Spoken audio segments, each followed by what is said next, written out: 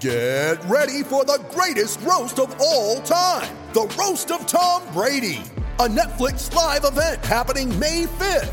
Hosted by Kevin Hart, the 7-time world champion gets his cleats held to the fire by famous friends and frenemies on an unforgettable night where everything is fair game. Tune in on May 5th at 5 p.m. Pacific time for the Roast of Tom Brady, live only on Netflix. It's only a kick, a jump, a block. It's only a serve. It's only a tackle, a run. It's only for the fans. After all, it's only pressure. You got this. Adidas.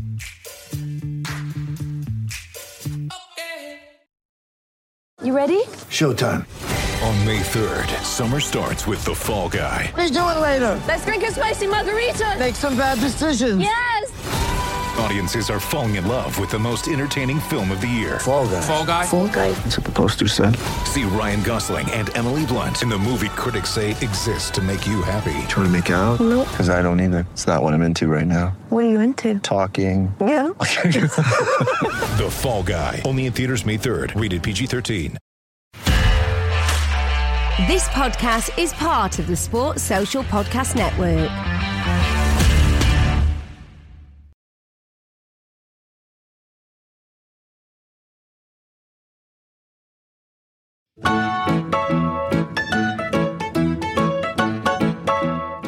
Hello, I'm Jake from the Total Screamers podcast. The Premier League's in full swing, and that means it's time to throw on your club shirt and make sure you don't take a nasty tackle below the waist. Our partners at Manscaped are here so you stay clean and take care of yourself where it matters most. Manscaped is trusted by over 2 million men worldwide. Join the movement for all your below-the-waist grooming needs with the code SCREAMERS20 at manscaped.com for 20% off and free shipping on your order. That's SCREAMERS20 at manscaped.com for 20% off and free shipping on your order.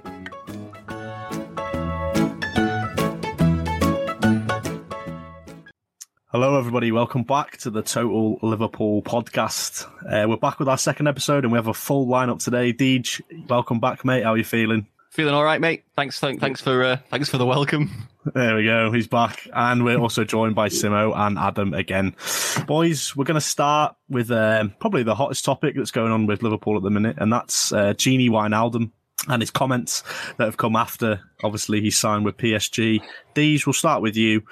What do you make of the whole Gini situation now that he's left? He's now coming out and saying this about the fans. I think a lot of people expected him to come out and say, to sort of slag off FSG and things like that, but it's sort of been the opposite, and he's sort of had a little pop at the fans there. What are you making about it, buddy? Yeah, so the whole time the whole contract negotiations were going on, I thought it was pretty obvious that the issue was on FSG's side. So I was one of those people who thought when Gini came out and actually said something, it would be scathing to the owners. But turning around and publicly in an interview for a newspaper that's read by tens of thousands, if not even hundreds of thousands of people in the Times, and essentially tarring a bunch of Liverpool fans as bad fans. I mean, yeah, there's social media trolls everywhere, and I get it. It can be sort of difficult to deal with. But again, my feelings of this are pretty much summed up perfectly by what Kara tweeted, which was, I love Gini, but this is not right. Social media is a circus and every club have clowns. Turn off your notifications, and if it's bothering you that much, delete the app. You wanted more money, the club said no, and that's football. And it's that last sentence that it kind of rings with me. I think this does sound like making excuses to sort of hide the fact that maybe he didn't get what he wanted and it wasn't a money grab situation or a time grab, because I think the length of contract he was offered is probably more the sticking point. And the fact that he didn't get the 4-year deal rather than the 1 or 2 years that they maybe offered him. I mean, I've got nothing to back this up, but I feel that that's probably what made the contract negotiations fall apart. And I think this is kind of a shield for that. I mean, I love Gini. I've always loved Gini. I think he's got a deserved place on the Champions Wall at Anfield, but I think this has been handled poorly. That's fair enough. Adam, we'll come to you. I know we spoke before and you were a bit sort of undecided about the whole thing. So have you had a little chance to think? What are you thinking now? Yeah, like, I think my only thing is when I actually read the article, the way I interpreted it was he never actually specifically said that the fans on social media were the reason he declined the contract and moved away. I think the way he went about the situation and the way he sort of like aired all of like the dirty laundry and sort of his feelings on fans on social media was, I think he went about it a little bit childish. It was probably unneeded. He didn't need to do it in that way. To be honest, probably didn't need to do it at all. I'm still a little bit on the fence with it all, to be honest, because I think on one hand, I don't blame Wijnaldum for wanting to move on. Look, at the end of the day, he's like 30 years old. Or is he? I think 31 he is. Yeah. It's like sort of the last big contract of his career. He's probably going to look to try and, secure the bag. Finish on a high, finish on a lot of money, and you can't really blame a player for wanting to do that. Anyone would do that, wouldn't they? Realistically, yeah. Especially when like he's done what he has done for the club, and no one can ever really slander that. So on one side, I sort of think, fair play, and personally, I agree with Deej. I think it was the deciding factor probably was the length of the contract. I think from what I heard, it was he wanted the 4-year deal. Liverpool wanted to just offer him the 2, and he wasn't happy with that. And ultimately, that was the deciding factor. So I think the way it looks really bad on him, because the way it's come out is it looks like he's trying to blame the fans for him not signing a contract, which look terrible, I must admit, and it does look really bad on his part. But I mean, maybe I'm trying to look into this too deep because I love him so much, but he doesn't specifically say anywhere that is the reason I didn't sign. So I think, I'm still sort of like, I don't want to I'm trying so hard not to keep it neutral. Yeah. But that's just sort of where I'm at. Like, I think I don't hold any sort of grudges against him. I wish him the best in his career, but I just think the way he went about this, not necessarily what he said, but just the way he went about it, airing it all on social media before doing anything else first is what I have a problem with. That's fair enough. Simo, we'll come to you. What are your thoughts on the situation? Firstly, before I start, sorry about my disgusting background. This is what an army accommodation looks like if you've not seen one. I need to get a green screen or something to sort it all out. But moving on to Gini, it's a difficult one.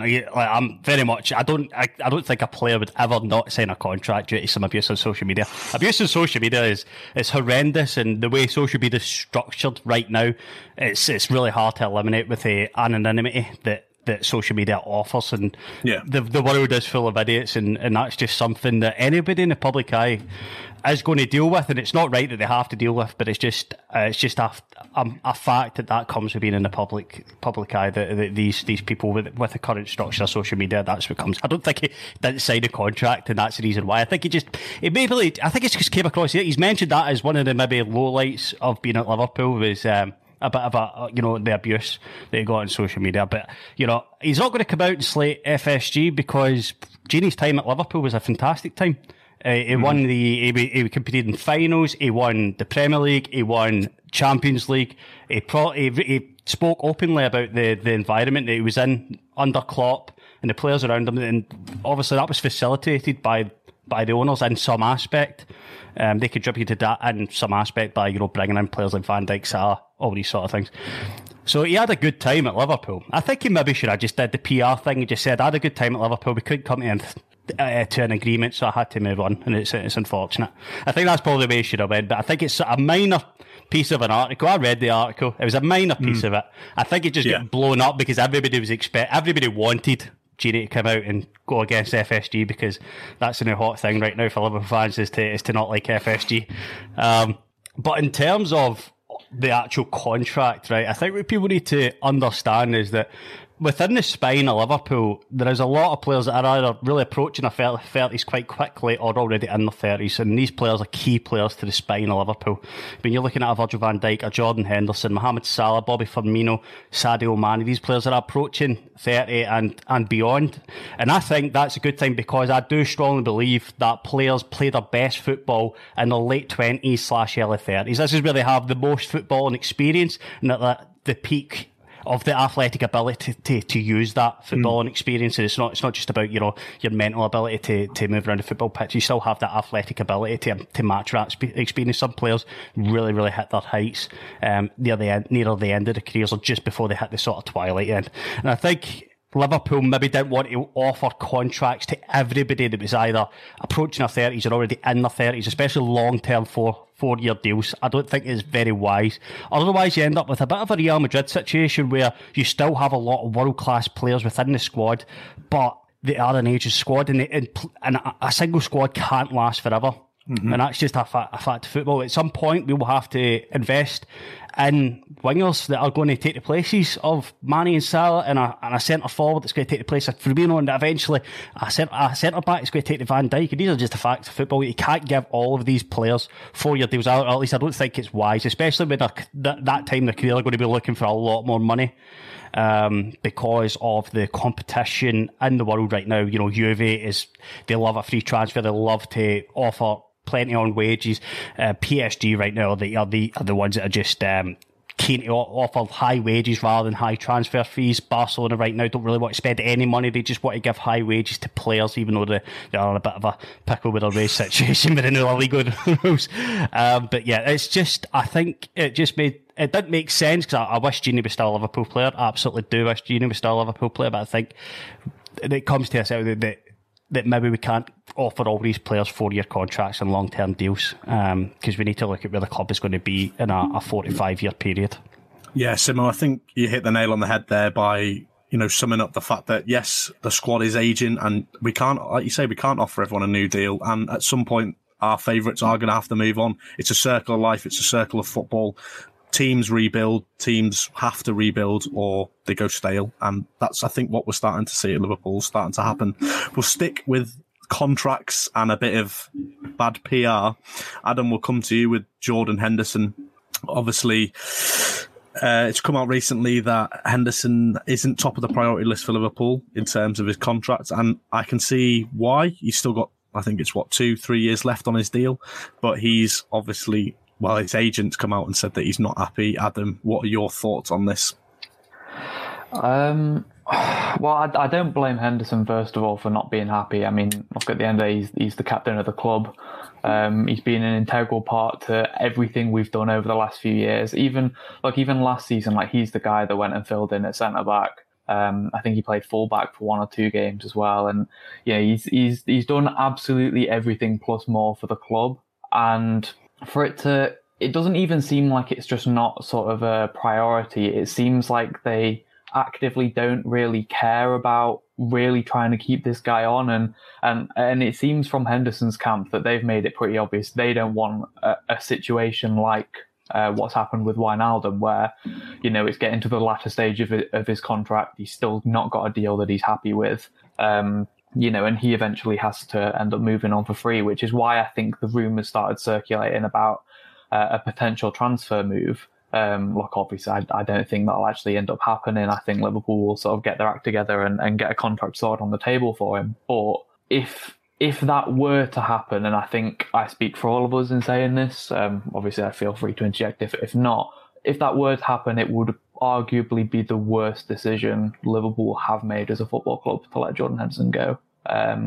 We've made some howlers. We have. But I think in the position that we're in, so I think people, we talk about having a bit of an aging squad and maybe looking at rotating a few players on. Henderson's not one of those players. I've just spoke about how important he's been to this team, the fact that he's willing to sort of play in a number of positions just to keep us ticking over. And I think people actually forget how good this team still is. Last season, obviously, look, there was a lot of injuries, a lot of just different things going on. I genuinely believe next season, even with the current squad we've got, it's good enough to at least maybe not win the league, but at least good enough to challenge for the league. And Jordan Henderson will be an integral part to that fact, and I think he probably will be for the next few years as well. So I think it's just something we really, really can't afford to mess up, and therefore I think it should be higher on the priority list than it currently is. Simo, what are your thoughts on this? I know Henderson's 30, he's still got 3 years on his contract, and 31. Obviously that's 31. 31. He's got 2 or 3 years on his contract. would you start panicking if you're Liverpool and Henderson, Simo, and be rushing to get a contract together? I wouldn't be panicking at the point we're at right now. I wouldn't be panicking. But I think, it makes sense to keep Jordan Henderson at the club for as long as possible. It absolutely does. The role he plays for Liverpool doesn't really require, extremely high burst of pace and what he does is essentially dictate tempo, play the short, smart move pass, dictate where Liverpool, what side of the pitch Liverpool are going to attack down. Essentially is what he does, and he does a lot of covering in for Mo Salah is just absolutely refusing to do any sort of defensive work. and when Trent is bombed on a wee bit too far, so it's a fairly simplistic role that he does, and not to say it's simplistic, but I don't think I think he can do it into his latter years, and he can be that sort of, to put a comparison into the Premier League, probably that sort of Vincent Kompany, Fernandinho, where they are aging, but they were still really, really highly effective at the end. Even James Milner, the James Milner role at the end. The James Milner role, of course, I don't think Jordan Henderson maybe is as versatile as James Milner. James Milner's still one of the fittest players in the squad. He always smashes a lactate test and leaves the youngsters like in the dust, eating Millie dust. But yeah, I think it absolutely makes sense to keep Jordan Henderson, a big character, a leader in the team as long as possible. I could see him at Liverpool, and ending his career at Liverpool, well into his 35, 36, even into 37 when it comes to like a rotational player and he's much more into a sort of leadership role. I could 100% see that with Jordan Henderson. I don't think it makes any sense to let Jordan Henderson go to a different club. Deej, we'll come on to you finally on the Henderson topic. Go on, mate, the floor is yours. He's 31, he's got 2 years left on his contract, and I think this is a case of the business sensibility of a deal outweighing the footballing sensibility of a deal. And I also think a lot of it is just newspaper media drama. It's sort of being blown out. I think a lot of it's that as well, yeah. Yeah, we had a lull of news. People are just looking for stories to blow up. the business side of it, it makes sense to not offer him a contract this summer. He's got 2 years left. He's 31 years old. He's, the past couple of seasons, had a few lengthy times out with injury. So I think, or at least it smacks to be sensible in my head, that FSG are probably thinking like, all right, we'll wait until the end of this season. If he has a good season this season and stays fit, then yeah, we might give him that 3-4 year contract extension. But if he's not proven fitness, like consistent fitness, we may wait until he's down to his final year and then start offering him like a yearly rolling contract instead. I don't think FSG want to get rid of Henderson. I don't think Henderson really wants to leave Liverpool. He's been here 10 years. He's been our engine, our driving force for everything that we've achieved. And is more recently, people have started singing about him a bit more and like singing his praises. Opposition fans for the longest time were talking about how Hendo was a joke, right? And how he's that was for years, wasn't it? Like no one outside Liverpool fan base rated Jordan Henderson at all, did they? Exactly, for years. He's he's starting to sort of get the recognition that he's deserved for what he's done for us. And I don't think he's going to be the kind that's going to throw that away. And now, even if Hendo does leave this summer in a transfer, or he leaves at the end of his contract in 2 years' time, I don't think it'll be leaving with any sort of animosity towards the club, any sort of animosity towards the fans. It'll just be one of those things where an agreement couldn't be reached, or a contract of the right length wasn't offered, so he ended up going and finishing his career somewhere else. But I firmly believe that I think Hendo's going to finish his career at Liverpool. I don't think he's going to leave. Yeah, maybe a year at Sunderland. I think Sunderland. Yeah.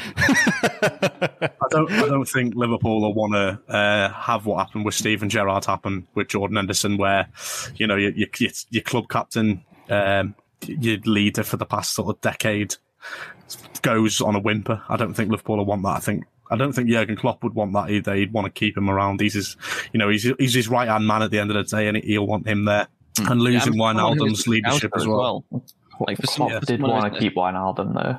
Yeah, Klopp definitely did. But for someone who isn't a Scouser, he really has sort of stepped up and filled that Mr. Liverpool role that obviously Carra and Gerrard were feeling. And like, he hasn't come through our academy. He came through Sunderland's academy, and we signed him when he was in his early 20s. The fact that he must have been 21. He's been here 10 years, yeah. The fact that he has sort of stood up, become the captain, become sort of like the symbol of Liverpool, not only on the pitch, but also off the pitch. I mean, he was, I think, 8th or 9th in the Times giving list or something this year. Yeah.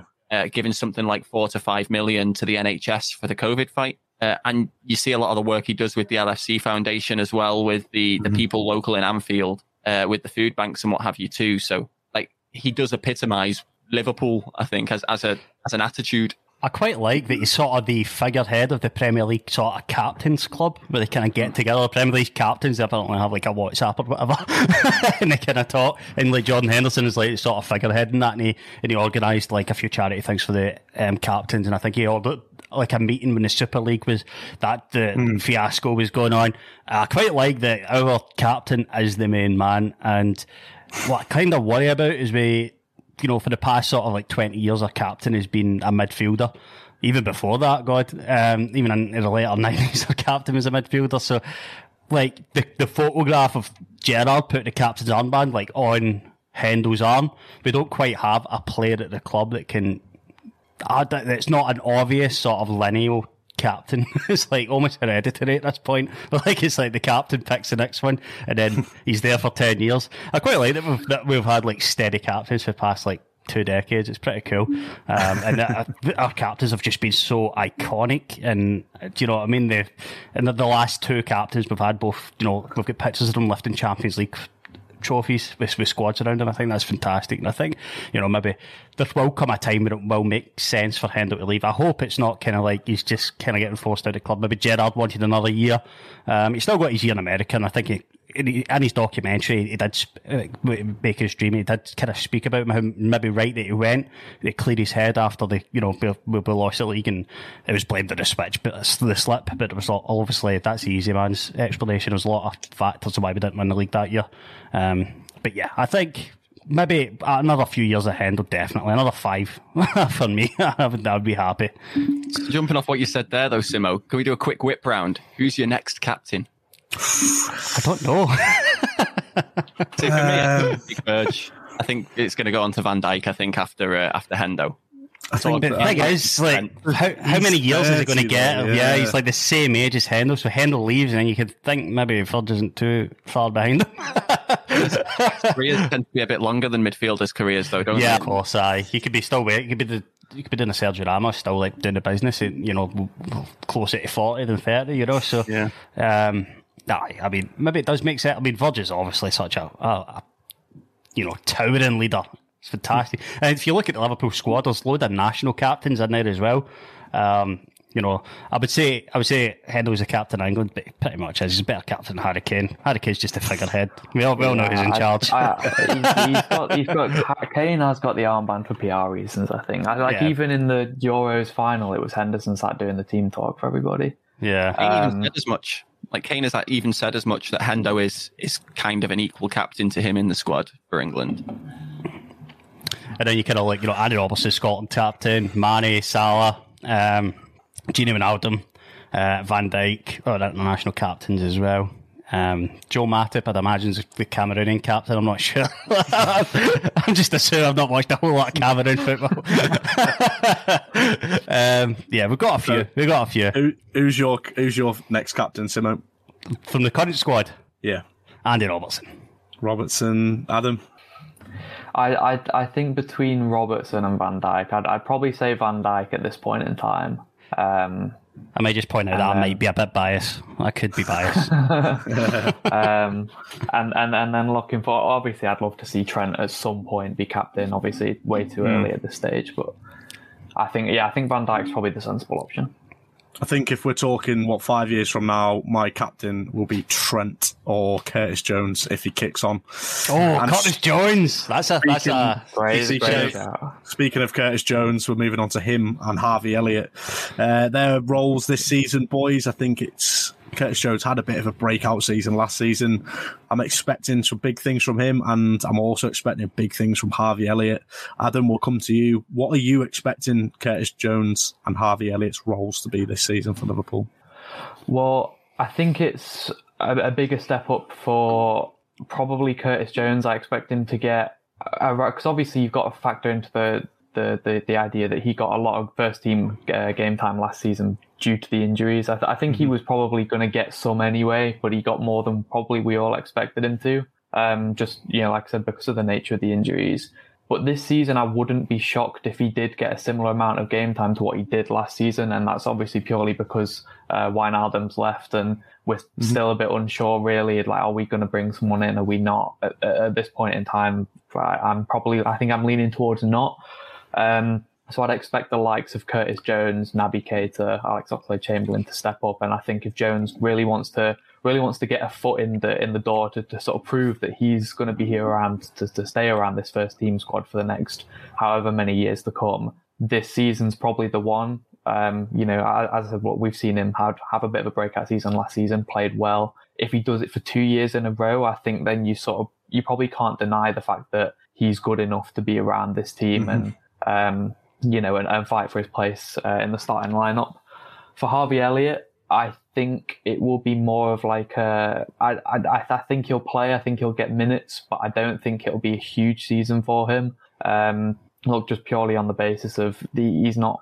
I can't really see him fitting into the first team in sort of big important game. I don't sort of see why we drop Mane or Salah for a big game to put in Harvey Elliott. I think he'll get game time, like I said, maybe run in the FA Cup or the League Cup. Maybe even a Champions League group game. Who knows? But I think we're going to look to get him involved more. I still think there's players ahead of him that maybe Klopp would look to use if they're fit. I think Shaqiri being one of those on that right hand side. But look, I'm not saying he's not going to get game time. I think he will. I just think it's probably less of an important season for him than it is for Curtis Jones.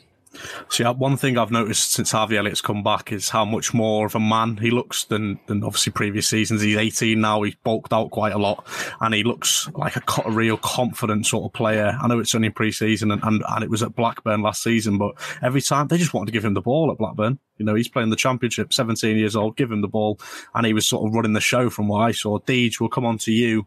Curtis Jones, Harvey Elliott, what are you thinking for the next crop of Liverpool players? Yep, I love both of them to bits. Like, the future for Liverpool is incredibly exciting with players like with those two, with people like Musialowski and I can't remember the forward's name who's in the under-17s at the moment, Balzaghi or something like that. I'm going to get slated for forgetting his name there now. But there's a lot of really good young players. I mean, obviously Trent's still really young, Konate's really young. We've got a good core of young players coming through. And I think Curtis Jones, I think we will see a season very similar to last season for him, game time wise. There's been a lot of noise from fans all over social media about how Curtis Jones could be the Gini replacement. Now, as far as squad spaces go, I think Curtis Jones last season, we don't have to register him as a squad place at the moment. He's still young enough to get away from that. But I think he kind of filled the Lallana space in the squad where Lallana had moved on to Brighton. Curtis sort of took that as far as like game time he was getting, more the position he was playing as well, slightly more advanced, kind of that Metzala role, moving from the centre out to the left and cutting back in. And I think we'll see more of the same of that for him. But I think if Naby Keita stays fit, he's going to be our choice for that side. Because in pre-season so far, he's been building up quite a relationship with Sadio Mane down there, and it's looked frighteningly good. And I'm trying not to get excited and jump on that Keita train because inevitably he will get injured. How long again. will he stay fit? Yeah. But as far as Harvey Elliott goes, I think based off pre-season, I think we're going to see a different Harvey Elliott to what we're expecting to see. I don't think he's going to be used as a Salah rotation. I think he is going to be used as a central midfielder. Otherwise, why would Klopp have played him in that position multiple times in pre-season, building up that understanding with Salah? And now I think this is really interesting as well because we see Elliott as that tricky winger type that would play in that Salah role, which means you play him a little bit deeper. He knows the kind of things Mo's going to be trying to do, and he's obviously learning off him right now. But as a winger himself, he knows the kind of movements he would be making in that area. So the kind of passes that he can play would be to facilitate that kind of attacking play that he would make. So Mo will likely take a lot of advantage over that. And then when we think about midfielders, centre midfielders we've got that can play on that right-hand side right now, we're pretty much talking Hendo and Millie, and that's all we've got there. So if Hendo does end up getting injured, and Elliott's been playing in this centre mid role through pre-season, I can see Elliott being used as sort of the rotation there, as well as maybe occasionally rotating in for Salah or even Mane on the side. Adam mentioned Ox as well. It seems like the plans for Ox aren't in the midfield. It seems like the plans for Ox are as sort of a rotation for Bobby. playing the false I've nine seen role. that in pre-season. It's an interesting one, isn't it? It is interesting, and I don't know how I feel about that one either, because I think as a attacking midfielder, I think as with late runs into the box, I think he's a brilliant option. Now, the extra responsibilities that come on a false nine with that, about dropping deep to pick up the ball, holding it up and playing passes in for other people. Now, there's no doubt that the Ox is strong, but is he strong enough to hold up play enough to bring Mane and Salah into play coming in from wide? I think he strikes me more as the kind of person that likes to use his strength to run at people. Well, we've seen him do it multiple times, and we know he's got goals in him as well. He always gets a goal or two out of him.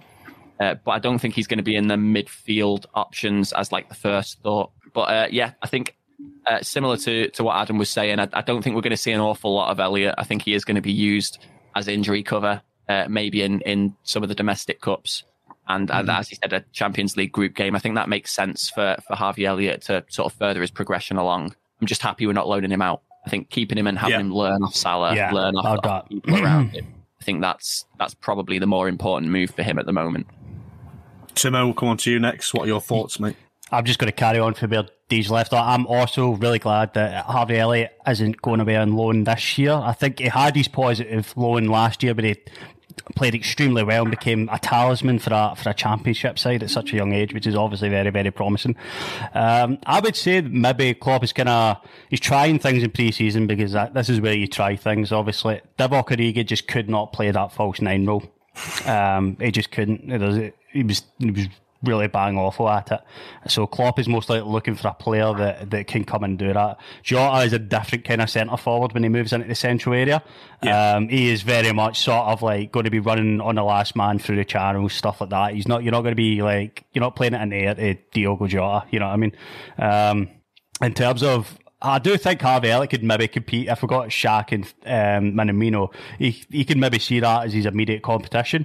Because we all know how much Salah absolutely loves rotation. He hates not to be playing. If there's any sort of stakes on the line, then Salah just does not do rotation. It really, really affects him in terms of his like morale. He even being substituted too early. If it's too early and he's not scored, or he's on a hat trick or something like that, Salah comes off, he's not happy. So maybe Klopp's looking at a way, how can I fit Harvey Elliott onto a competitive game with their stakes and still have Mo Salah on the pitch? Because obviously Harvey Elliott, he was out on that right hand side and sometimes the left of Blackburn, and he played supremely well there. In terms of Curtis Jones, I don't think James Milner is within Curtis Jones's competition for midfield places. I do think that Hendo and Fabinho and Milner are going to be competing for the sort of box-to-box defensive sort of type midfielders, and then you have Navigator, Ox and Jones competing for that sort of forward-minded midfielder as we sort of look to the three. I think if Ox does maybe do a wee bit better than another pre-season game as a false nine, maybe he comes on in latter matches that are already won to maybe see, because I think Klopp maybe does want to rotate a wee bit more this season. It's something that he's maybe been slightly criticised for the past, just not rotating enough and just playing players until their legs fall off, and maybe that's how we get a wee bit, a lot of musculoskeletal injuries and stuff like that.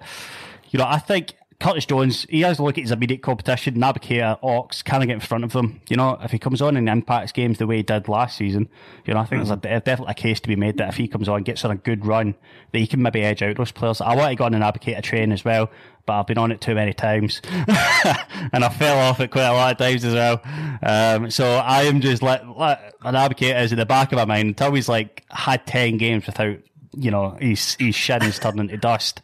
Then I'll believe in Navigator. But nobody wants it to work out for Navigator more than me. But until then, I think Jones is a player I'm much more excited about, and I hope he can, have a good run of games and sort of break out in that midfield, and we have this young, exciting midfielder running into channels and just playing off Bobby and playing that sort of exciting attacking midfielder role. It'd be really good.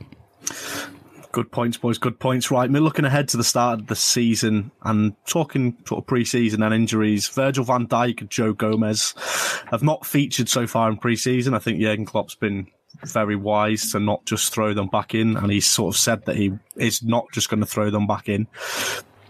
What are your thoughts on either of them or both of them starting on day one of the season? Deej, will come to you. Do you think we'll see Van Dijk or Gomez at the start of the season? I think it all depends on whether they can get some match time in pre-season. I think we've got one more game out in Austria, and then we've got Hertha Berlin, haven't we? Yeah, and then we've got 3 arranged. Is it 3 or 4 arranged? Sort of more locally. I know we've got our traditional Tranmere friendly.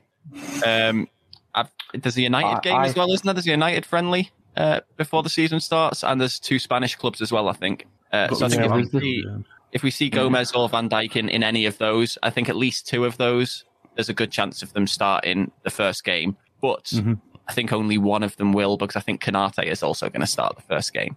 Simo, do you risk them both, or do you look at Matip and Konate and say, I'm starting them too? I don't really... It's a manager sort of physio sort of thing. You know, if the physios and the fitness coaches say that Virgil can play 90 minutes, that's when he starts. Because centre backs aren't a position to substitute. You know what I mean? They're not a position that you bring on late in a game to get some minutes. They're not wingers where a lot of what they do on the pitch is largely let, you know, you can get away. If they make mistakes, you can get away with it and go back to defence. If the centre back makes a mistake, it's a goal, or at least a run through and goal. So in terms of, like, I think it's got to be, you know, can he play 90 minutes, and then that's when he starts, because unless you're doing it at half time, I think anybody who's ever played football knows how exactly hard it is to come on as a substitute, and everybody's like, you know what I mean, just they're on a different level from you, and you've got to kind of like wait at least 15 minutes before you're sort of on the level and caught up with everybody that's just been running around for like an hour or so, you know. So it's not a position that you bring on for minutes. I think you just need to wait until he's fit enough to play the 90 minutes, which he'll probably do in a game of low consequences, or a game that we're expecting to win and not have too many dangerous forwards running at us, which are few and far between in the Premier League at the minute. In terms of Konate, I think Konate will start because we spent a bit of money on him, and that's probably, you know, makes sense for him to start considering his fitness right now. Joe Gomez, I think, could maybe step into a right back role. You could actually see 3 of them on the pitch, especially if we're going to be playing with a number 10 or another attacking midfielder, and finding an attacking outlet from the centre of midfield rather than the wing back positions, because obviously we've been doing that for a lot of years now, and some teams are kind of figuring out how to nullify it, as we've seen last season. So it's good to maybe have a different sort, because on the right hand side, Mo Salah will not really do any sort of defensive work, and Jordan Henderson needs to contribute to that a wee bit as well. So having a more defensive minded full back isn't necessarily the worst thing in the world. So maybe we'll see Joe Gomez, Konate and Van Dijk on the pitch at the same time, especially now that we've got loads of centre backs at the club. More than we need, probably. Just to correct myself real quick as well, the actual confirmed pre-season fixtures, the only ones remaining are Hertha Berlin, Bilbao and Osasuna. Oh, cool. So we've got the three. Adam, what's your thoughts? Do you think that Gomez and Van Dijk will start the first game of the season, one, both, or do you think Klopp will look at his other options and ease them in slowly? I think mirroring what Simo said a little bit, they play when they're 100% fit, when the physio says they can play 90 minutes. I think I'd probably look and see, like, if they can. I know Simo was saying, like, a centre back is not really a position that you want to look to rotate, but that's the beauty about pre-season friendlies. Like, you get the chance to experiment with things. Yeah, we were literally just talking about having Ox operating in the false 9, sort of, you know, just there's a good chance to just try things out, and I think that's the same fitness wise. It's, you know, if we can get a few minutes into their legs, and then why not? I wouldn't risk anything. If it's too much of a risk, then obviously not. But if there is an opportunity there, I think maybe so. But I don't think they start the season unless the physio is given the absolute all clear. And look, the first 2 games of the season as well, I think we've got Norwich on the first day, and then is it Burnley after that? Yeah, Burnley. And you'd think, you'd hope at least anyway, that a combination of Konate and Matip is good enough to handle the likes of Norwich and Burnley. Both obviously tall, Konate very physical as well, which could actually be beneficial for the game against Burnley anyway. I think it's not until the 28th, is like the really back end of August, that we play Chelsea, and obviously you'd like to hope that by that point at least you've got a fully fit Virgil van Dijk. So I think, look, again, as Simo said, when they can play 90 minutes, that's when they start. but I don't think it is an issue if they didn't start the first 1 or even 2 games of the season, to be honest. Yeah, I don't think they'll risk them. I think they'll probably give those Anfield games. They'll probably give 1 in each game. I think we'll probably get 45 minutes each in one of those games. I don't think they'll risk either of them at the start of the season. I think, like you said, Adam, Matip and Konate can definitely, fill a good partnership. Although we've seen Matip sort of roaming around the midfield area in pre-season, so maybe he might be a false 9 by the start of the season. I'd love to see that. He's definitely got the skill to do it. Yeah. He carries the ball like he's Oxlade-Chamberlain. So well, doesn't he? Yeah, he's so good. So good. Yeah. So good. He's so good on the ball, old Giles. Someone get an email put up, Dear Mr. Klopp, have you thought of this? Oh, brilliant. Boys, one last one to quickly talk about is we've had a few outgoings since our last sort of transfer chat. Marco Grujic and Harry Wilson, and is it Taiwo Aweno? I can't never figure out. Awoni? I don't know how you say his name. Wilson's confirmed, 12 million. 12 million. Confirmed? I missed that. Yesterday it was still unconfirmed, right? It's happened today. Yeah, 15% sell-on fee as well. So nice. I think that's a good bit of business from Liverpool. They've raised they've basically paid off Konate's transfer, I think, give or take, with that money. Shy of about 3 million, yeah. Yeah, we've pretty much paid off the Konate deal. Lads, do you think we'll see a few more players leave Liverpool? Deej, we'll start with you. Yep, I think Shaqiri's gone.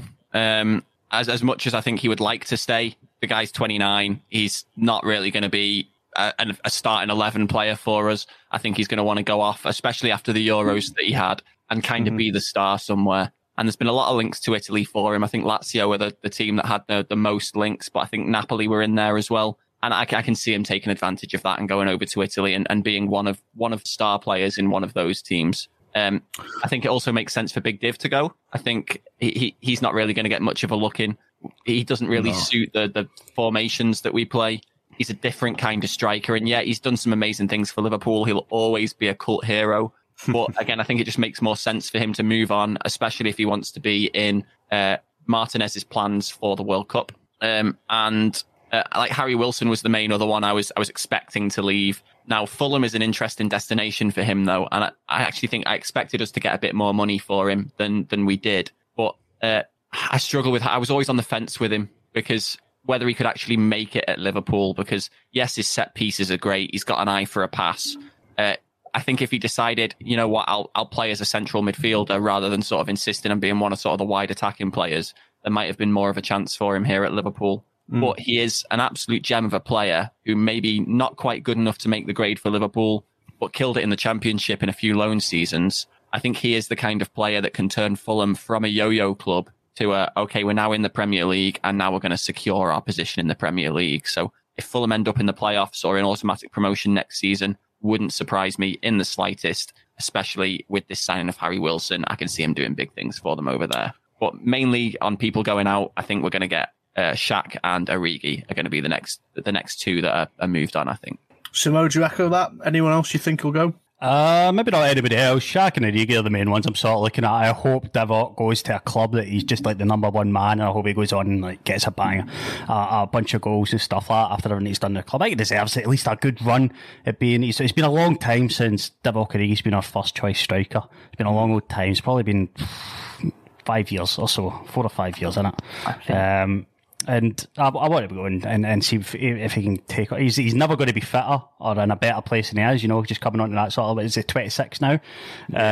So I think it's his time to go and be the number one choice. I think Shaq, it makes sense for him to go after these really positive Euro campaigns. His stock is probably never going to be higher. So in terms of getting some decent wages at a club that he goes to, it's probably a good time for Shaq to go. I don't think a couple of seasons of just being a rotational player for Liverpool, he's going to have a higher stock than he does now, especially since he's 29. I don't think there'll be any qualms about clubs giving him a 3 or 4 year contract. Even if if he's taking a drop at a smaller club, maybe he gets a 5 year contract. You never know. And he steps into that sort of talismanic role that he did for Switzerland. He did absolutely superb. I think he was all over the pitch on the left and the centre, on the right. And I think that sort of versatility makes him very employable as well. So I think Shaq should go where he can get like a lot of money in his wages right now, and he's quite highly rated throughout Europe. But other than that, I don't think too many outgoings make too much sense for us. I think maybe another couple of players in would be. I'd like for another central midfielder personally, just to add a wee bit more competition into that area of the pitch, and maybe another rotational sort of winger, or even another player, a centre forward to give Bobby some competition if Divock departs as well could probably make sense. But yeah, I don't think it's a terrible win. No, I know people are quite upset we've not out and spent the bag just yet, but that's just football. The world is in a weird old state just now, so I'll take as being stabilised and still with a Champions League and Premier League winning squad. I think you just nailed it on the head there, Samo. A lot of people forget that this is still a Premier League, Champions League winning squad. We've lost sort of one of that sort of ilk, if you will, in Wijnaldum. But I think it's just a lot of FIFA football Twitter people just want Liverpool to go and buy 200, 300 million pounds worth of players and just shove them into the team and make it work. It's like they don't sort of realise that it's not FIFA. You can't just buy Harry Kane and give him £500,000 a week without any consequences. Do you know what I mean? It's real life, and at the end of the day, the world's still in a bit of a shit state, and finances are still in a bit of a shit state. So Liverpool are being very clever and not just blowing all their cash, which I think is a smart move. Adam, just going on to that. Yeah, go on. I think people actually forget how we got to this point as well. Mm-hmm. Like, we didn't get to this point by Gallagher. I know we spent big on Van Dijk and Alisson, but ultimately to actually build this squad, we haven't gone out and broke the bank on every single player. We've taken our time. We've chosen the right players. And we've constructed, as you said, a Champions League and Premier League winning squad. I think people forget that as well, that that's not the only way to run a football club. Yeah, I couldn't agree more. It's not the only way to run a football club. And I think Liverpool's approach is very smart, it's wise, and it's obviously worked. It's worked in the past. Just stick with the faith, stop panicking. That's all I'm going to say to people, is stop just scaremongering and being so beggy. Because in the past, when Liverpool have spent big, when we sold Suarez, the signings we brought in then, it was disastrous the season after that. Absolutely disastrous. Liverpool's history tends to be spend big and it doesn't particularly go very well. So let's just stick to what we're doing. Andy Carroll, Aquilani, do you know what I mean? Downing, Markovic, they're talking. There's £200 worth of players there that I'm going to assume that a lot of people that are kind of don't recognise any of those players. Yeah, I mean, yeah, exactly. We talk about this quite a lot, don't we? But Adam, do you think anyone else will be leaving Liverpool this window? I don't think so. I think the only other person that sort of comes off the top of my head would be Nat Phillips. I don't necessarily think we'll sell him, but I just know there's interest there from I think West Ham and maybe Newcastle. Brighton as well, aren't they? White replacement. I think there's definitely interest. There's definitely interest there. So I think there's maybe a chance if the right offer comes in. But I'm not really too sure at this. There's nothing concrete enough yet for me to sort of say with certainty that I think he's going to go. Yeah. Just to quickly go on to Shaqiri again. I've recently said I'd love him to stay at the club. Which, to be fair, I think that with the quality he's got, I think he definitely probably in terms of from a footballing sense and the quality that he possesses, probably should. But after the Euros he's had, as the boys have said, from a business point of view, it would almost be silly not to try and move him on at this point. Obviously, as Simo said, he's 29 now. Just literally, his stock, impossible for his stock to be higher than what it currently is going on until the end of his career now. So I think from a business point of view, it probably does make sense, especially with Harvey Elliott, coming through and maybe being somebody to provide that cover instead. And then, Origi again. I think West Ham are also interested in Origi, which would, I think, make sense for them. He'd probably suit a West Ham style of play, wouldn't he? I think he would suit the way they play. He would almost definitely start for them. It's definitely a Moisey type of player. Yeah. And if there's any sort of, again, it's another transfer story that there's not too much weight behind yet. But if there's any weight behind the Liverpool interest in Bowen from West Ham, if there's anything there at all, it would maybe, with swap deals becoming more and more popular, especially with people being reduced in funds due to COVID, there could be something in that. Maybe a week he goes one way, Bowen comes another. So that's another thing I could maybe see happening potentially. I've had two pop into my head. That could probably go. Kostas Samakas either needs to be a rotational player for Andy Robertson and not just like where it be James Milner, or he needs to move on. You know, he's like, I think he's coming up to 25 years old. It's the same with Ben Davis. I know we need like a 19th choice centre back, but at that point, you may as well just take someone from the academy. I think Celtic were interested in Ben Davis as well, but you know, they're players that you just. Are you really bored if they depart? Are you really bored if they stay? You know what I mean? Either be the player you were brought to be, or, you know, move on. Nico Williams is another as well, isn't he? Like, he's at the point now where he's got to be looking to get regular first-team football to kick on in his career, and I don't think we're going to loan him out. So I think... Wait, who's this, sorry? Nico Williams. There's been talk that Connor Bradley is going to be our backup right back this next season because Nico's angling for a move. And as much as I'd love for us to have sort of two of the best young British right backs at our club, you got to think about what's fair for Nico, right? Is he going to be happy playing understudy for Trent? Again, had a relatively good Euros when he was on for Wales. I can see him maybe going for a sort of high-end Championship, low-end Premier League move to sort of start his career off as a number one choice right back as well. He could do it. He could do it for a lot of clubs. I think he is at a level where he could, you know, he's playing internationally as well, I think, and he's versatile. He can play left back as well. A lot of clubs could do. He was playing left wing back for Wales in the Euros. Yeah. So definitely versatility. And that's why I'd probably argue I'd maybe like to see him get a loan move first before we sort of decided on what we were going to do with him. Because look, at the end of the day, like, he doesn't have to stay the understudy for Trent. He could end up being a left back for us, and then we've got two. Obviously, Robertson's a lot older than Trent, so I'd be happy with him as a rotational player. I think we need to rotate a wee bit better. Yeah. I would be happy for this to not play right back and left back to play less than 60 games a year. Yeah, I'm just not too set on seeing him go yet. I think if he's going to go anywhere, I'd like to see it be a loan first, just to sort of see what he can do. Yeah, I'd echo that, Adam. I think if we're going to get rid of him, I think it probably would be on a loan deal.